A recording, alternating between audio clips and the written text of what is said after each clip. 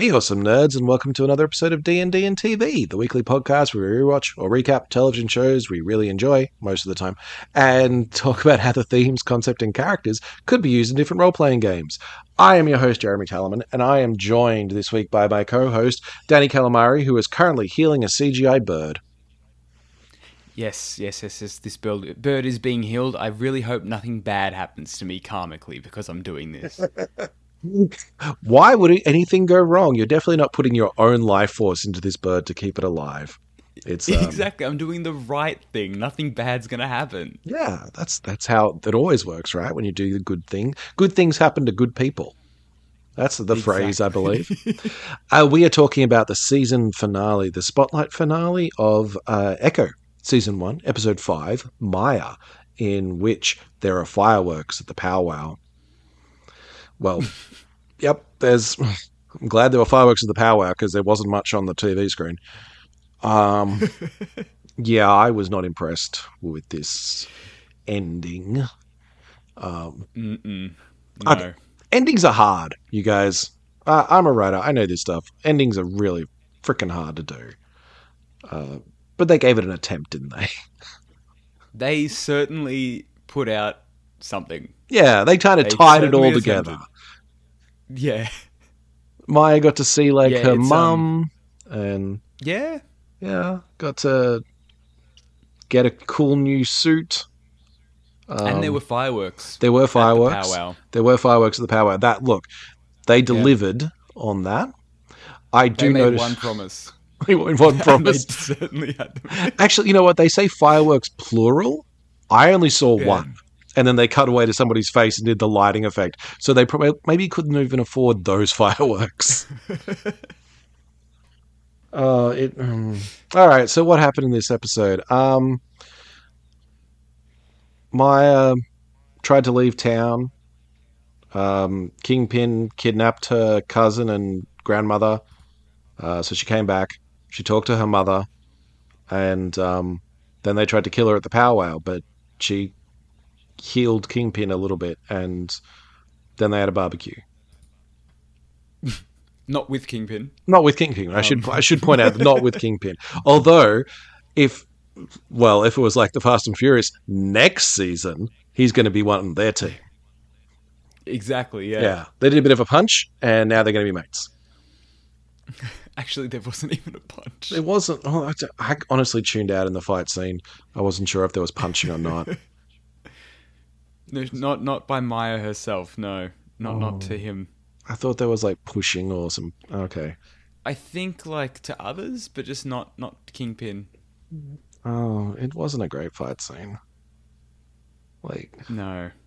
Well, actually, I will say that fight scene. We've talked about this before. That it was very the Marvel Multiverse role-playing games type of fight scene, where it was. Which one? Sorry. The final one. With that it was kind of one person gets an action, but this reaction means that you're able to take them out. And then somebody else does something, you do the same sort of thing, and then it's your turn and you just punch and do the healing magic that you were going to do in the first place. Mm-hmm. And so, yeah, that kind of tracks for me. I'm okay with that, I guess. It definitely wasn't like a D&D combat where there's a lot of stuff going on. It was just kind of people standing there for a little bit and quick little bursts of action, and then it's over. Yeah. And I guess I'll accept that. It's in my action TV show. I guess when we run through stuff and talk about things more in depth, we'll probably bring up more with that. But it's just a funny way to go about it, I guess. Yeah. Yeah.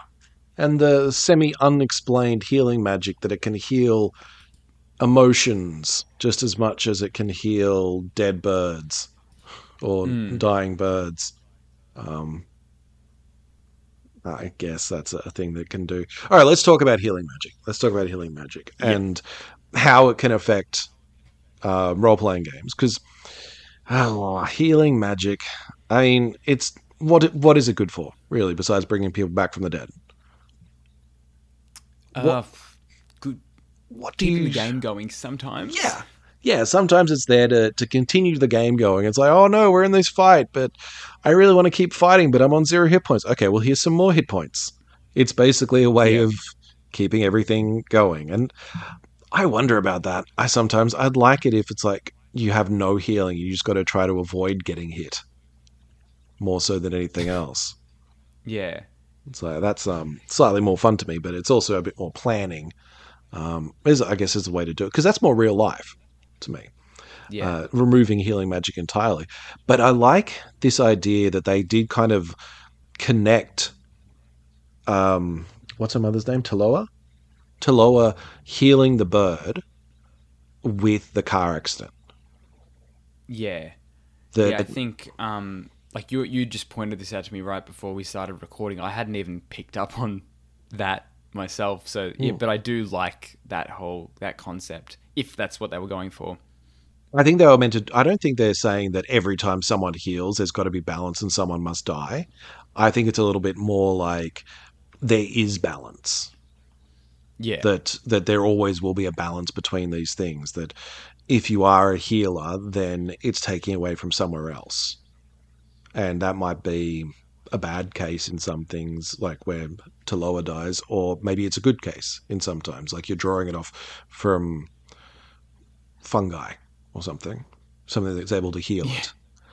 So I'm thinking of, say, The Witcher, where they have Hmm. magic like that, where you're just moving energy from one creature to another to cast spells.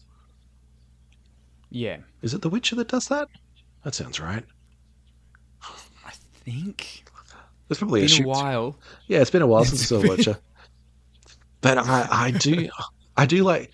There's part of me that likes it as a balance in a role playing game because it's a really cool world building idea. That the party has to yeah. go and find someone to heal them, and like, here's some potions. You can have as many potions you want. It's like, no, but my arm's off. Cast regeneration. You're like, right. All right, and they cast regeneration, and then they just fucking die in front of them. Like, well, there's got to be balance. You got your arm back, but yeah, I just had a heart attack, so I'm gonna have a sit down and write out my will. But I'm glad you get to go back and keep looting dungeons. Good luck. Yeah, I think in terms of world building, it it's not great when you have like um churches or different places that can just heal nearly any injury, Yeah. right? Like it takes a lot of the stakes out of things.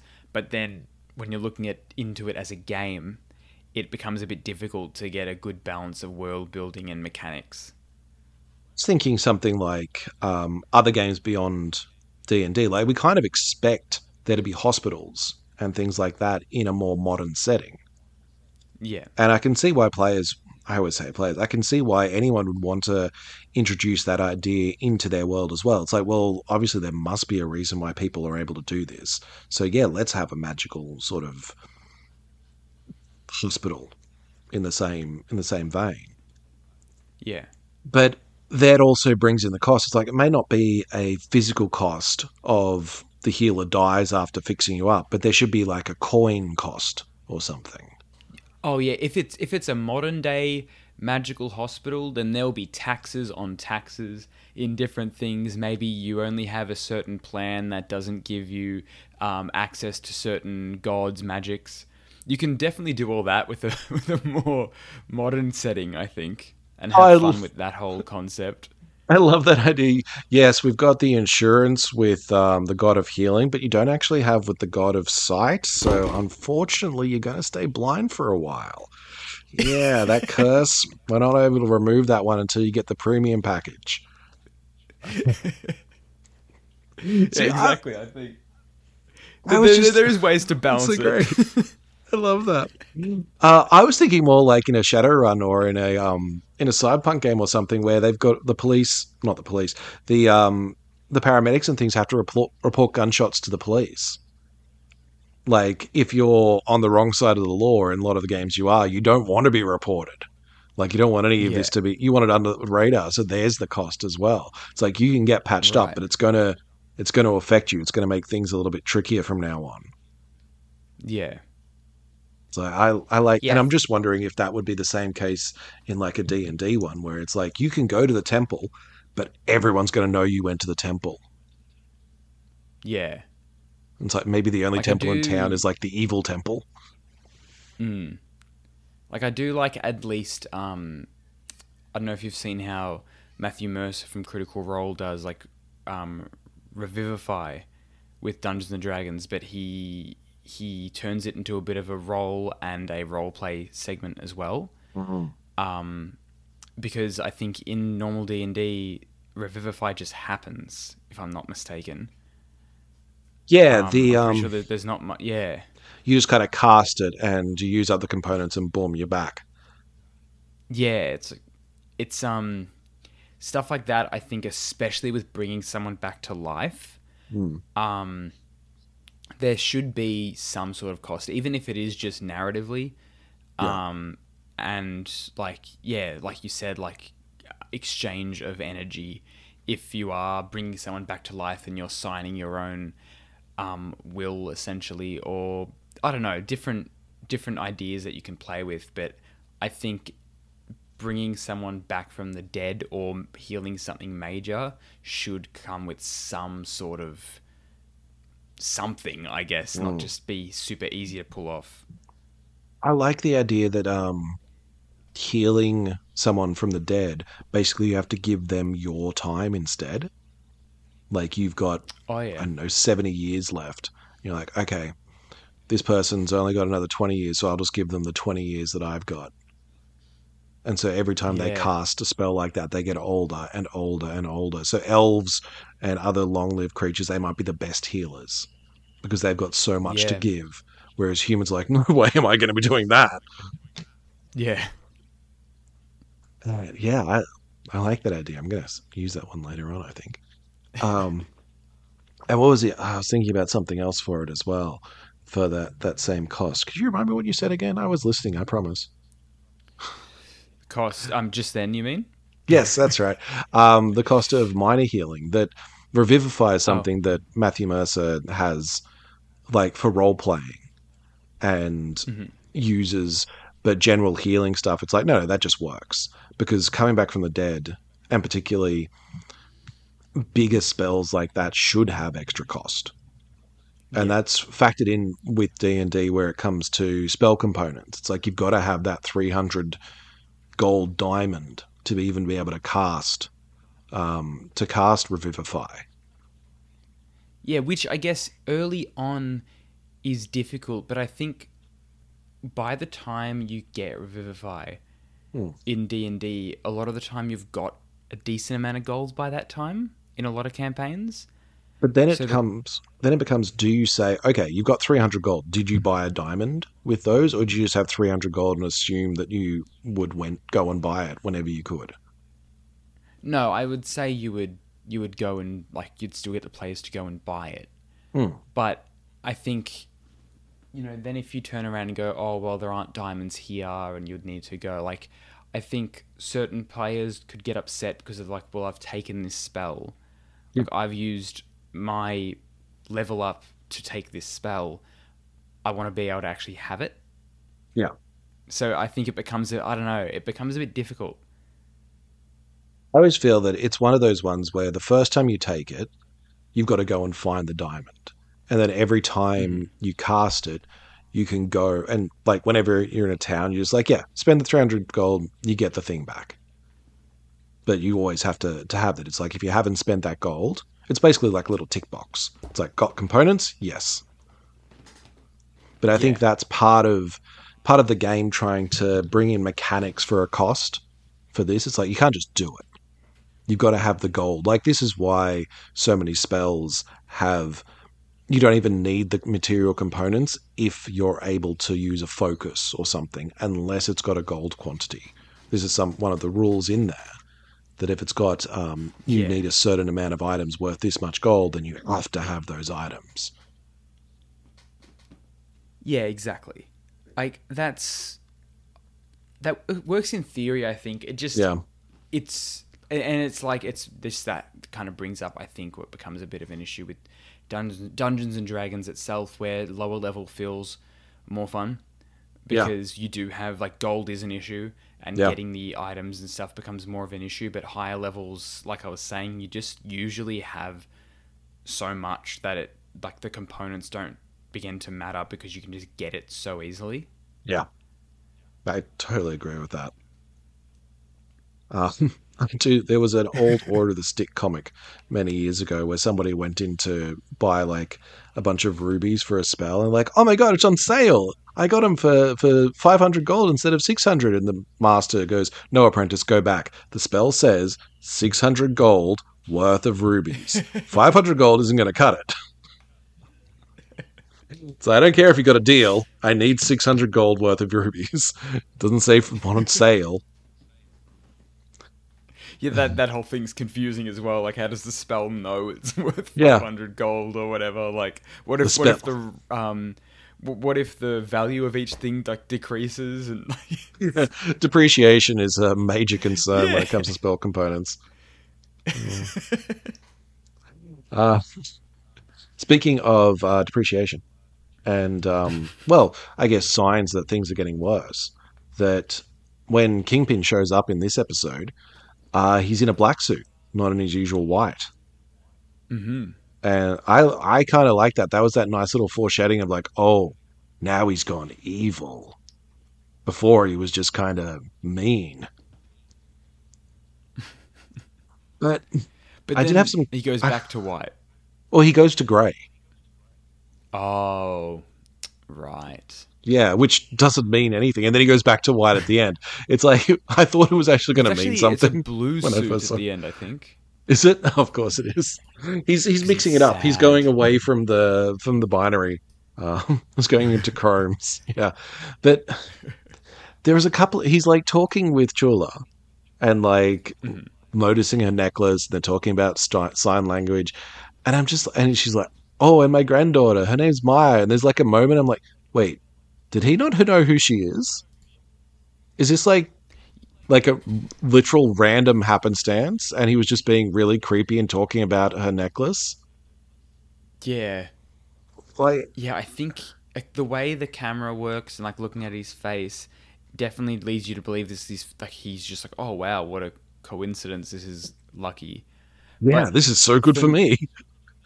that is like, and like not to hate on the show too much, but that's not Kingpin. He would know.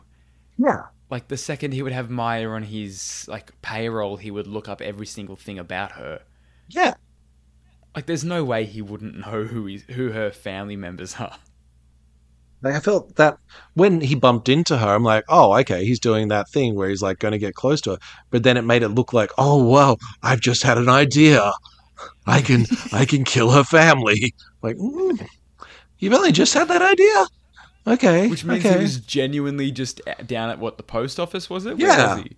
Yeah, he was just like, I assume it was the post office. Maybe it was the tourist center. Yeah. Who knows? But I like the idea that you have that, because the music changed as well when he showed up. And it was very much like, now it's menacing and ominous. And I like that when you have a villain who can come in and you get to show them, no, now it means business. Like, they're not in the cool robe anymore. They've got the armor on, guys. They're here to work. Yeah, I do like hitting players at that moment where, like, if it's the type of villain that toys at them a bit and, like, maybe in the past have fought the villain's, followers or anything like that, and then you bring the villain out, like, in the armor or the new costume, like, oh no, we're actually doing this now. Mm-hmm. He's got like, a new toy now. They're a threat. Yeah. It doesn't matter what you say to them or what how you try to ruin a monologue. They're still gonna hit you with some powerful stuff. Mm-hmm.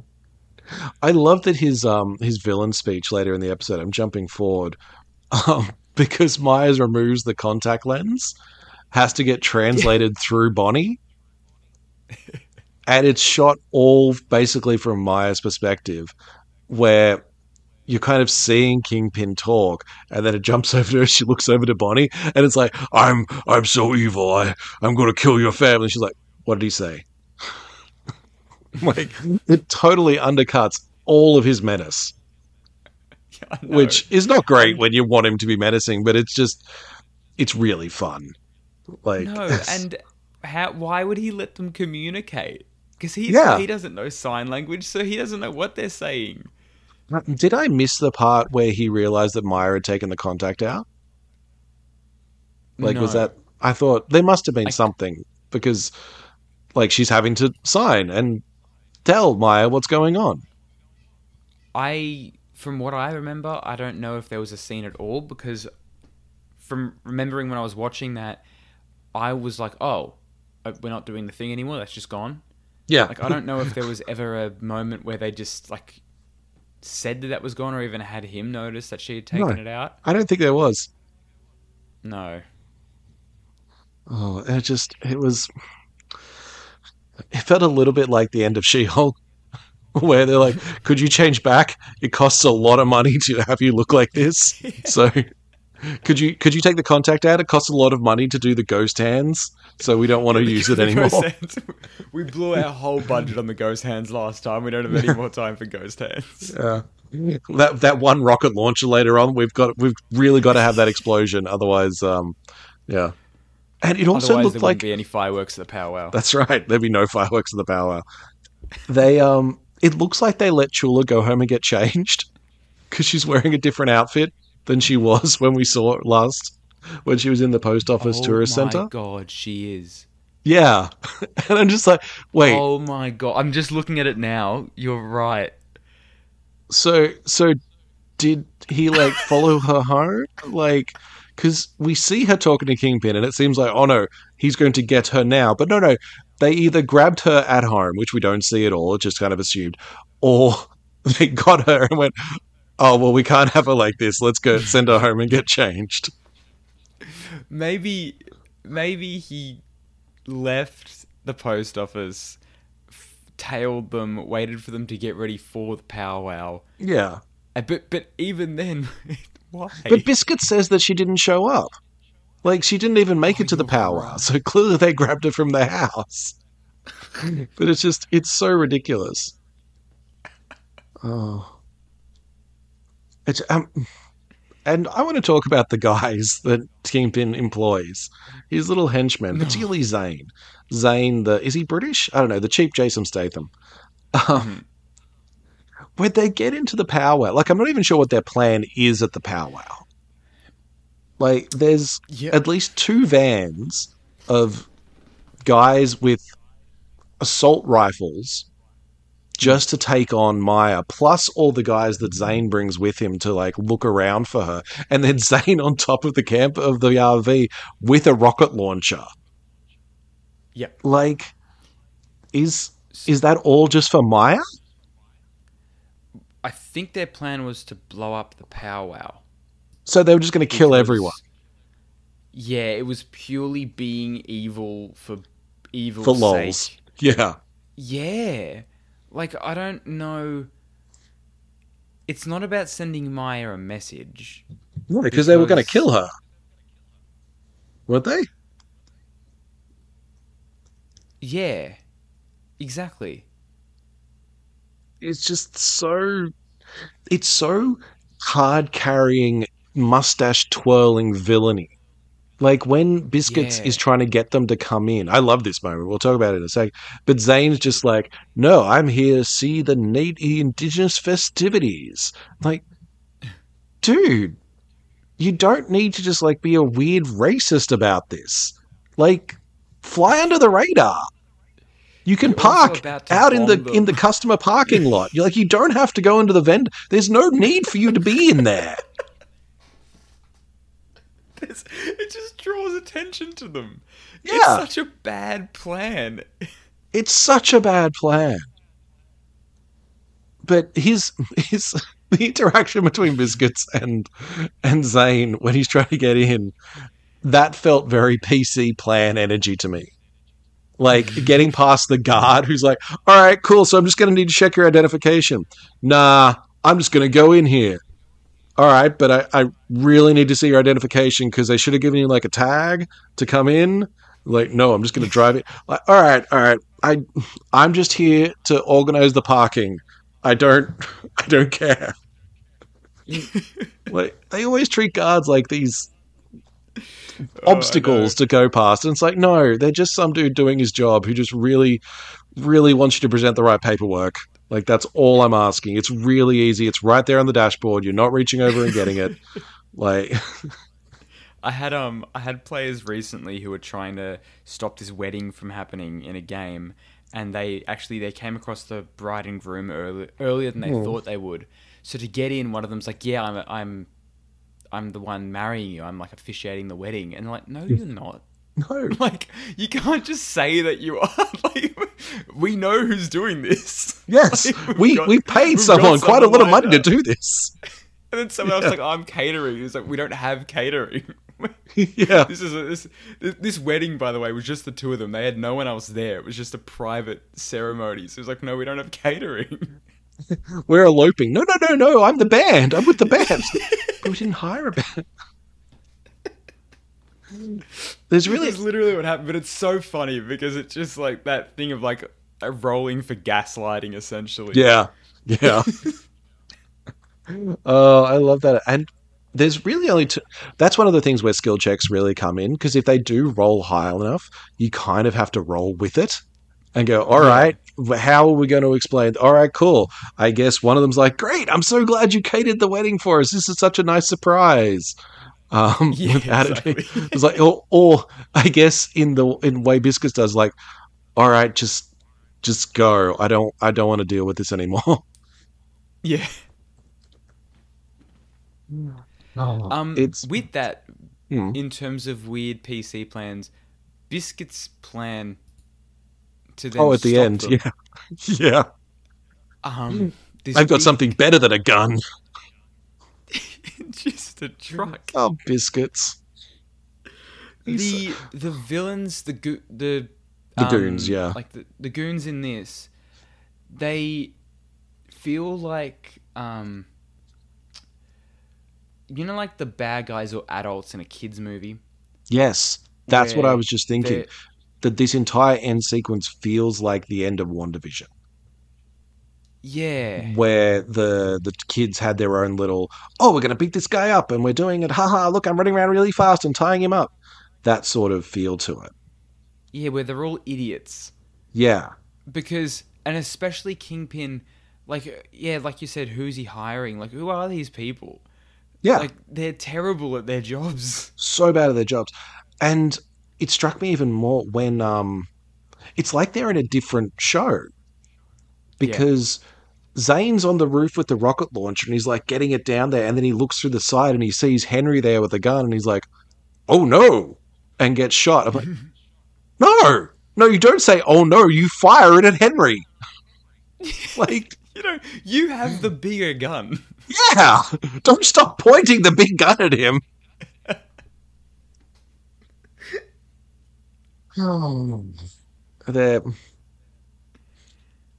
I get, yeah, okay. I just don't have any words left for them. No, I know. And I guess, I mean, that might lead into talking about the final confrontation with Maya and Kingpin, but that might be a separate thing. But yeah. No, let's talk about it now. I feel that we've done everything we can talk about with these guys. Like the confrontation. How do you... Oh.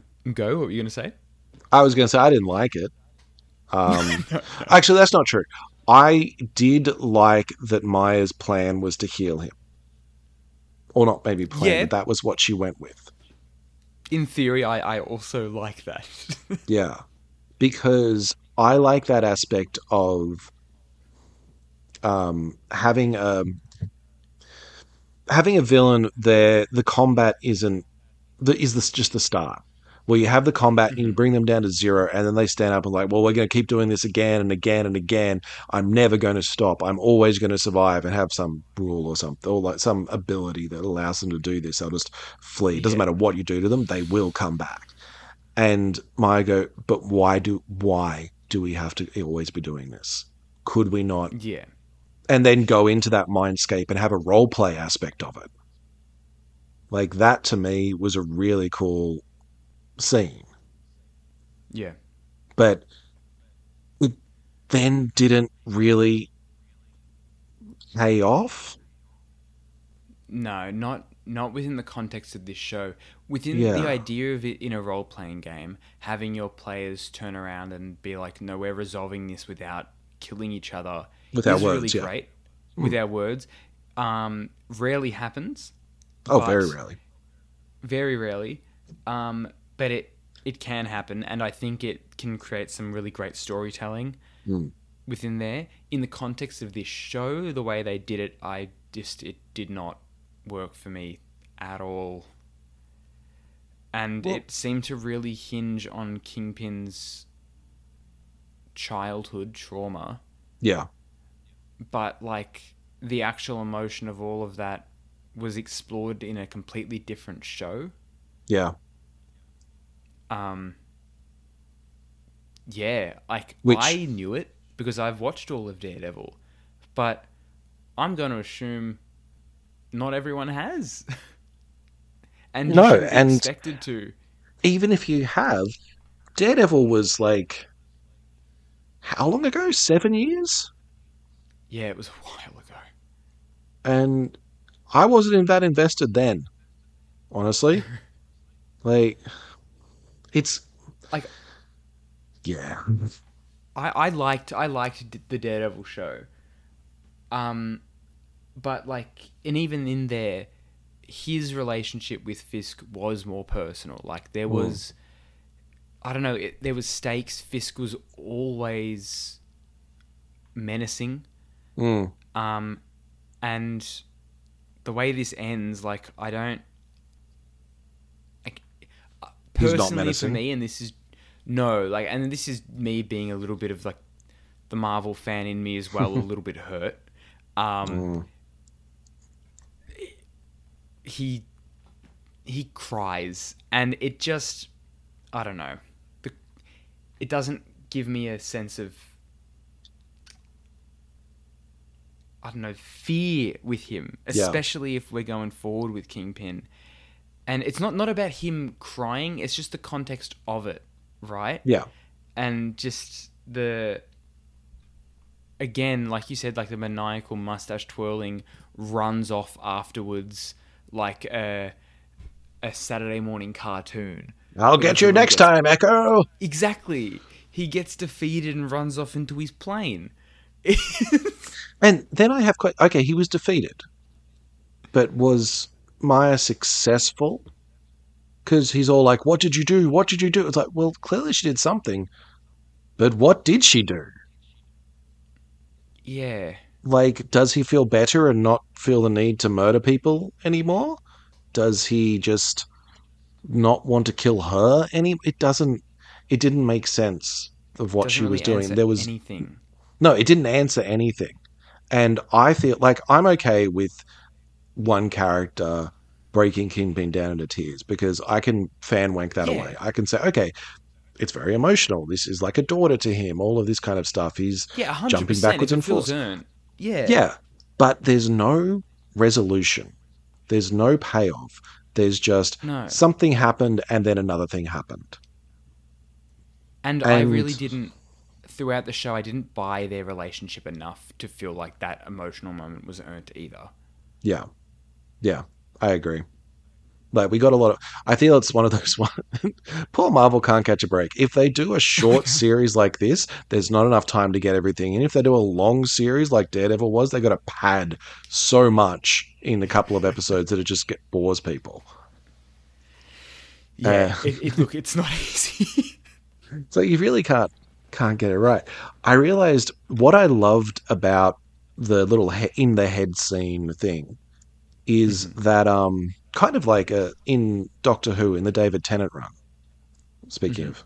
of the other Defender shows with David Tennant, that Hmm. he would always give people a choice. Like he'd always give the villain a choice, saying, "Hey, this is your chance to do the right thing and not go down this path. Because if you go down this path, I will have to destroy you." Yeah, And that's felt like what Maya was doing. That she was going, "Hey, you don't have to do the things you've been doing." She's giving an NPC a choice, yeah, and what I really liked is if that was a role playing game, that's a character who is fully bought into the world and is seeing that NPC as another person. Yeah. No, absolutely. And then the game master, like, you could do a roll and go, well, if you've rolled well, yeah, they choose the way you want, or they choose the same thing that you did. But if you roll poorly, then they're choosing the way they always have. They're not going to change at all. And I love that idea of giving an NPC agency from the players, because the players are usually the only ones with agency in a Yeah. role playing game, in my opinion. So the fact that they're choosing to give it to somebody else is fantastic. Like, I love that concept. But this doesn't say what happens. No. Like, there's no choice that's made. Like There's recently, and it was that same group with the wedding. They like I had been setting them up to kill this guy, and then one of the players was like, "Oh, I kind of don't want to now," because they found out more about him. And yeah, she was like, "I don't think we want to kill him," and I'm mm, like, "Yes, good. I like hearing that."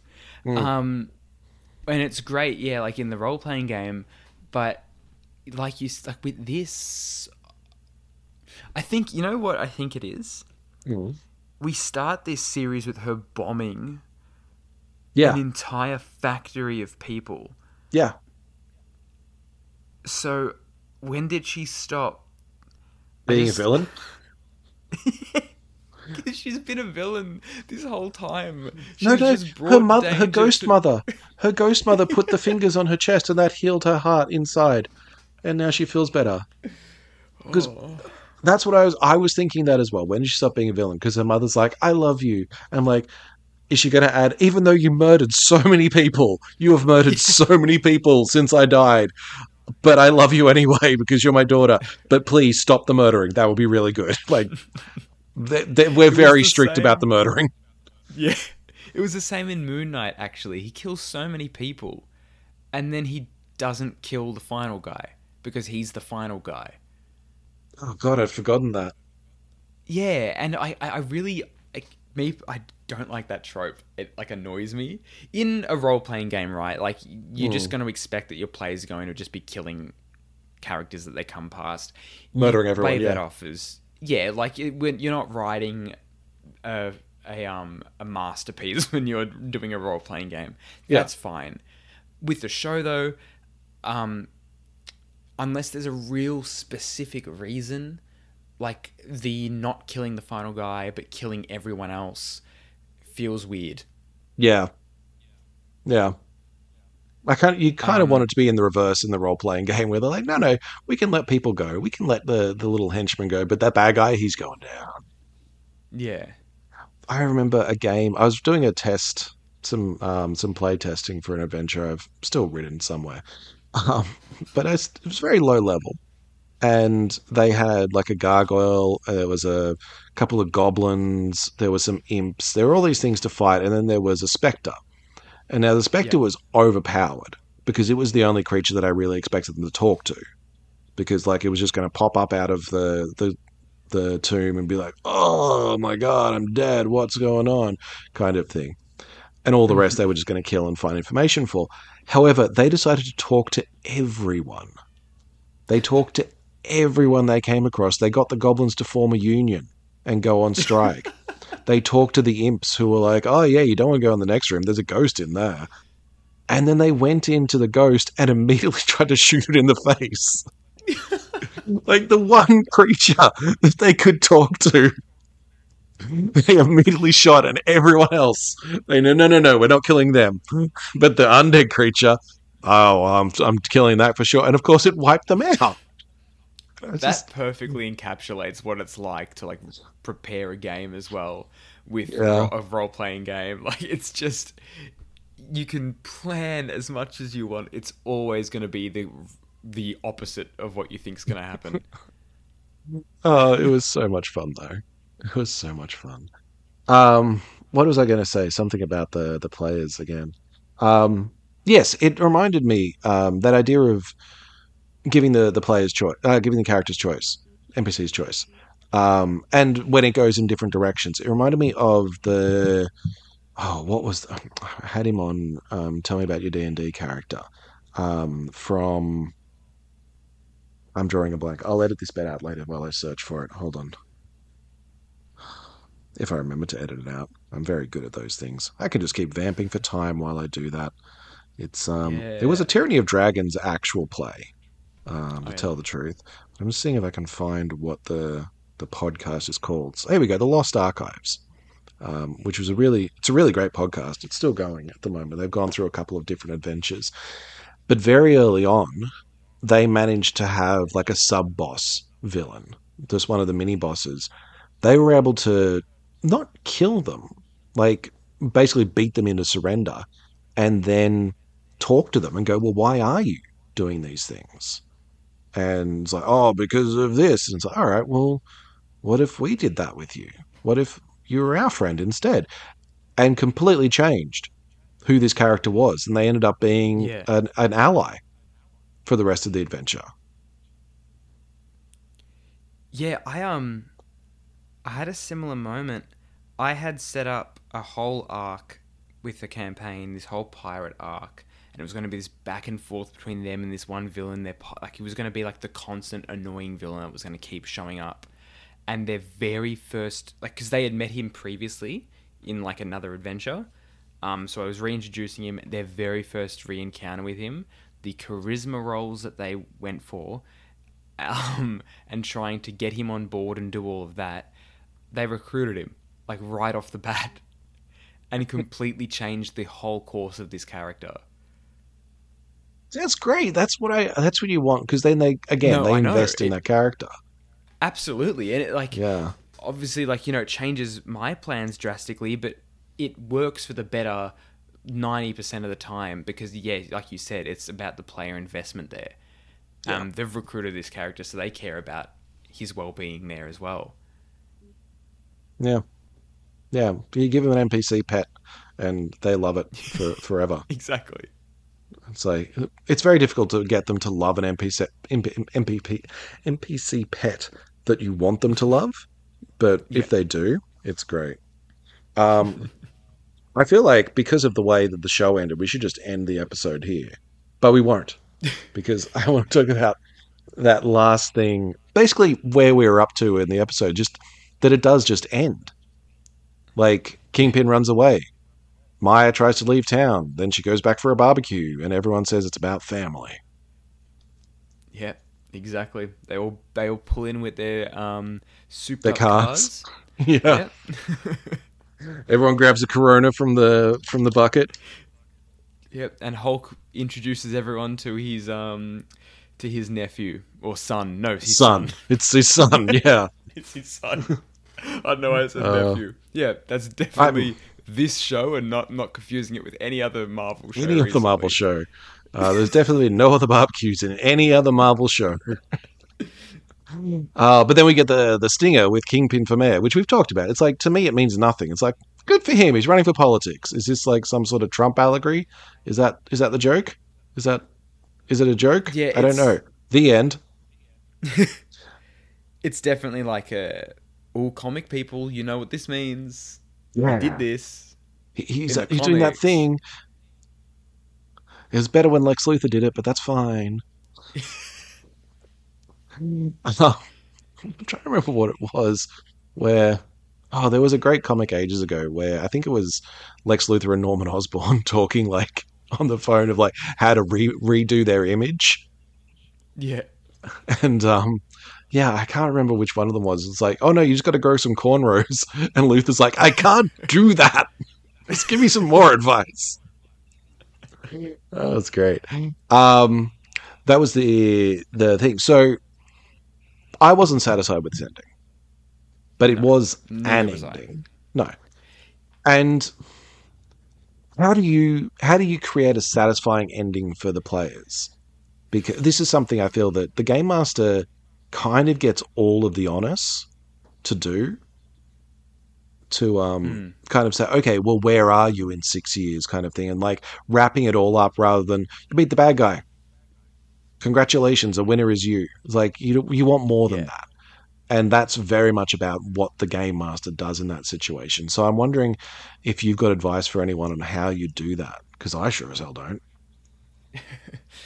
Um, I guess it really depends on the type of story you're telling, right? And definitely keeping track throughout a campaign on what the different goals are or how they Mm. evolve. Because if the characters' goals are about, like, if they're just trying to stop the villains so they can take a break and settle down and things like that, then it's a bit easier to do your um, what do we all look like in a year from now?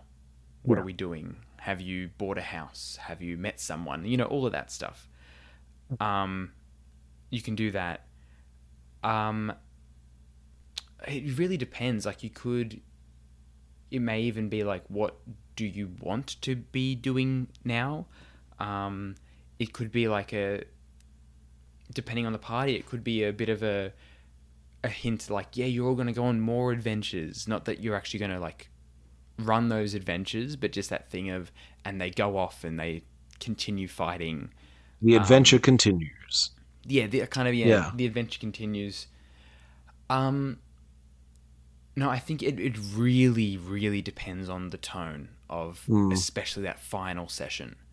Because it could be Yeah. your typical Spider-Man ending where you're at the funeral and, you know, are all standing Yeah. around, you walk off in your separate directions in slow motion. Um, yeah, it's hard to give specific advice, I guess, but just, yeah, I guess, like I was saying, take notice of the players and the Yeah. characters and what they're wanting out of an ending, I guess. Like what the characters want. Doesn't mean the characters get what they want. It could be a bad ending in terms of like things going good for them. Like it depends. Maybe they all died. Could That's be a TPK or something. Yeah. it. Could be a TPK. I was just Um. thinking one Yeah. way of doing it, like you said, keep figure out what kind of the tone is. Like, what is it? Is it everyone stands on the end at a dais and you get a giant glowing orb like the end of Star Wars, or is it a barbecue with your closest allies? But I think that Yeah. idea of maybe throwing it back to the players of Yeah. saying to them, okay, we're going to do one more scene of you all celebrating this victory and kind of going, what does that scene look like to you? Yeah. And then say, okay, but it's been 6 months. What's changed for each of you? What are you all doing now that you've been victorious? Mm. I hate to reference it again. Critical Role. And this is only, yeah, Okay, this cool. only works with the. Sorry. No, cool, cool, cool. I'm glad. No. I got Okay. it right. I guessed it. Yeah, this only works for, I guess, for a longer form campaign, and if you've got the time and all of this stuff. But the end of the second campaign, I'm not going to spoil anything about it, but they had a final session that was essentially the epilogue. So they had beaten, done the whole That big guy. final, Yep. big bad guy, and then there was a session post that where it was just basically a role play session of them playing through the events and time afterwards, and Mm. really got them to like really sit down and have those conversations, reminisce on the stories and the people they had lost. That can also be good as well, especially for a longer form game, because if you've been doing a campaign that's been going for like a year or longer, and then it's just like, well, we killed him, the end. That sucks. That hurts. Yeah. Like, just to say goodbye to your characters like that. But to have a prolonged, even if it's a shorter session, an hour session or whatever, but a prolonged kind of goodbye, um, I don't know. I think that would feel really nice for players as well. I think even if it's just like a montage, like Yeah, end of Return of the Jedi, where it's kind of showing, hey, look, you're all partying, and you've got like a couple of moments with each player and saying, what are you doing at this party? How is your character feeling now? Are they standing alone? Who are they interacting with? yeah, Like, because again, I feel that there's combat heavy parties and groups that could quite happily be like, cool, let's divide up the treasure. The end. I'm going yeah, to buy all exactly. this And stuff. again, it's about, yeah, looking at your players and how they're what they're kind of looking for. Yeah. Is it adventure that they're looking for? Yeah. Yeah. All right, so basically throw it back at the players as well. See what the players want, basically. and then make them do it. It's my advice. Make them do the work exactly. Yeah. Yeah. Well, honestly, I think that is. I mean, we joke about it, but that is good advice because the players, it's their story. You, as the game master, you've reached the end of your story. You've told all the things you were going to tell. You've had the world reach the point that you had planned for. But the players had other ideas. Like the players know their story as well. So he's like, all right, cool. I've told my story. Now tell yours. Yeah. It's a lot like I don't know if you've seen any of these videos, but it's like boyfriends struggling with their girlfriends not knowing what to eat and like this indecision about where to go eat. I'm familiar with the concept. I haven't seen the video. But there's this thing where they're like, instead they say, I'm taking you somewhere to eat, guess. And then they just go to the first place that she guesses. Yeah. Like that was always the plan. But it's a similar kind of idea where it's like, oh yeah, I've definitely got something in my head, but you tell me, what is it that you're looking for? Mm-hmm. Mm-hmm. What is it that you're wanting here? And then just run with that. Yeah. It's like, it's amazing that you guessed exactly what I was going to do. Exactly. Yeah. It's that it doesn't have to break the illusion. Like, we all know you don't really know what you're doing when you're running a game. I don't. Yeah. I'm just making it up. Yeah. But the players, they might be under that illusion. Yeah. You can still keep the illusion up while still asking them what they want. Mm-hmm. Hopefully that's some good advice because I have ended campaigns where, well, actually, I feel the most common ending of a campaign is we should schedule another game. Yeah. Yep. 6 months go by, 12 months go by, and no scheduling happens, and the game fizzles out. I think that's the most common game ending for most people. I am all too familiar with those endings. Yeah. And speaking of endings, that is where we're going to end today's podcast. Thank you so much for listening and joining us. Tune in next week where we're going to wrap up the whole series and answer your questions that have been sent in to the email address dndntvpod@gmail.com or on Instagram, which is @dndntvpod, or send through to my Instagram, which is @Talaman83 at Instagram, or the same on Blue Sky and Threads because I'm all about branding, and for some reason my regular one without the numbers was taken a long time ago. God damn you, soup kitchens. Danny, is there a place people can find you online? Yes, you can find me on my Instagram at danny.calamari. You can also find me on Wednesdays on a live stream on Twitch called Let's Roll for Dragons. I am currently playing a ranger little chimpanzee boy. That's a lot of fun. Yeah, I don't know exactly when this episode will be dropping, but it might be at the same time I'm going to be live. So this episode's going to be on the 21st of February. Australian Eastern Standard Time. That should be sometime on the 20th of February for American listeners. And there are some of you out there. So what time Australian does it drop? Are you streaming? Good question. We start streaming at 6 p.m. All right, so that's probably 6 p.m. You're probably looking at about 7 a.m. British Standard Greenwich time. Which is probably looking at about 4 a.m. US time-ish. Hell yeah. But I'm sure there's video on demand on Let's Roll for Dragons. Correct, there is. Yeah. I know this stuff. So follow them. Check us out. You can also find us at Masters of Alchemy, who has brought you this episode today. Masters of Alchemy, the premier game mastering service in Melbourne. We are currently running games for Dungeons and Flagons at Fortress Emporium. There's also the Queens of the Quest coming up and the Dungeons and Flagons mini campaigns, which are apparently still going, but that's probably something to look into on their website, which is mastersofalchemy.au, or the Fortress website as well, which I don't know where that is. That's probably fortress.com or something. Wait, no, that it can't be fortress.com. There's no way it's that surely simple. Just be isn't. fortress.com.au. It's something else. Just search Fortress Emporium in Google and you'll find it.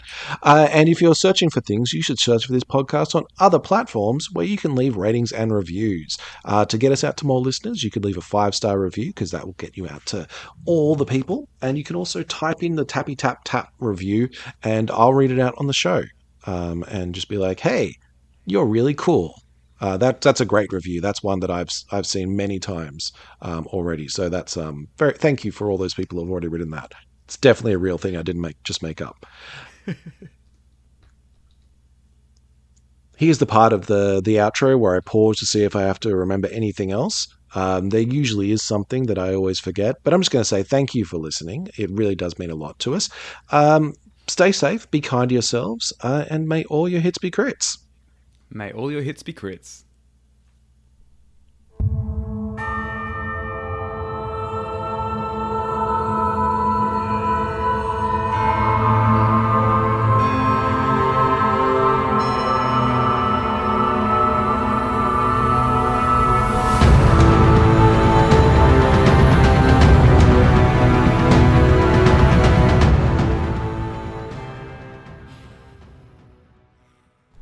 This podcast is recorded on the traditional lands of the Wurundjeri people. Always was, always will be. We pay our respects to their elders past, present and emerging.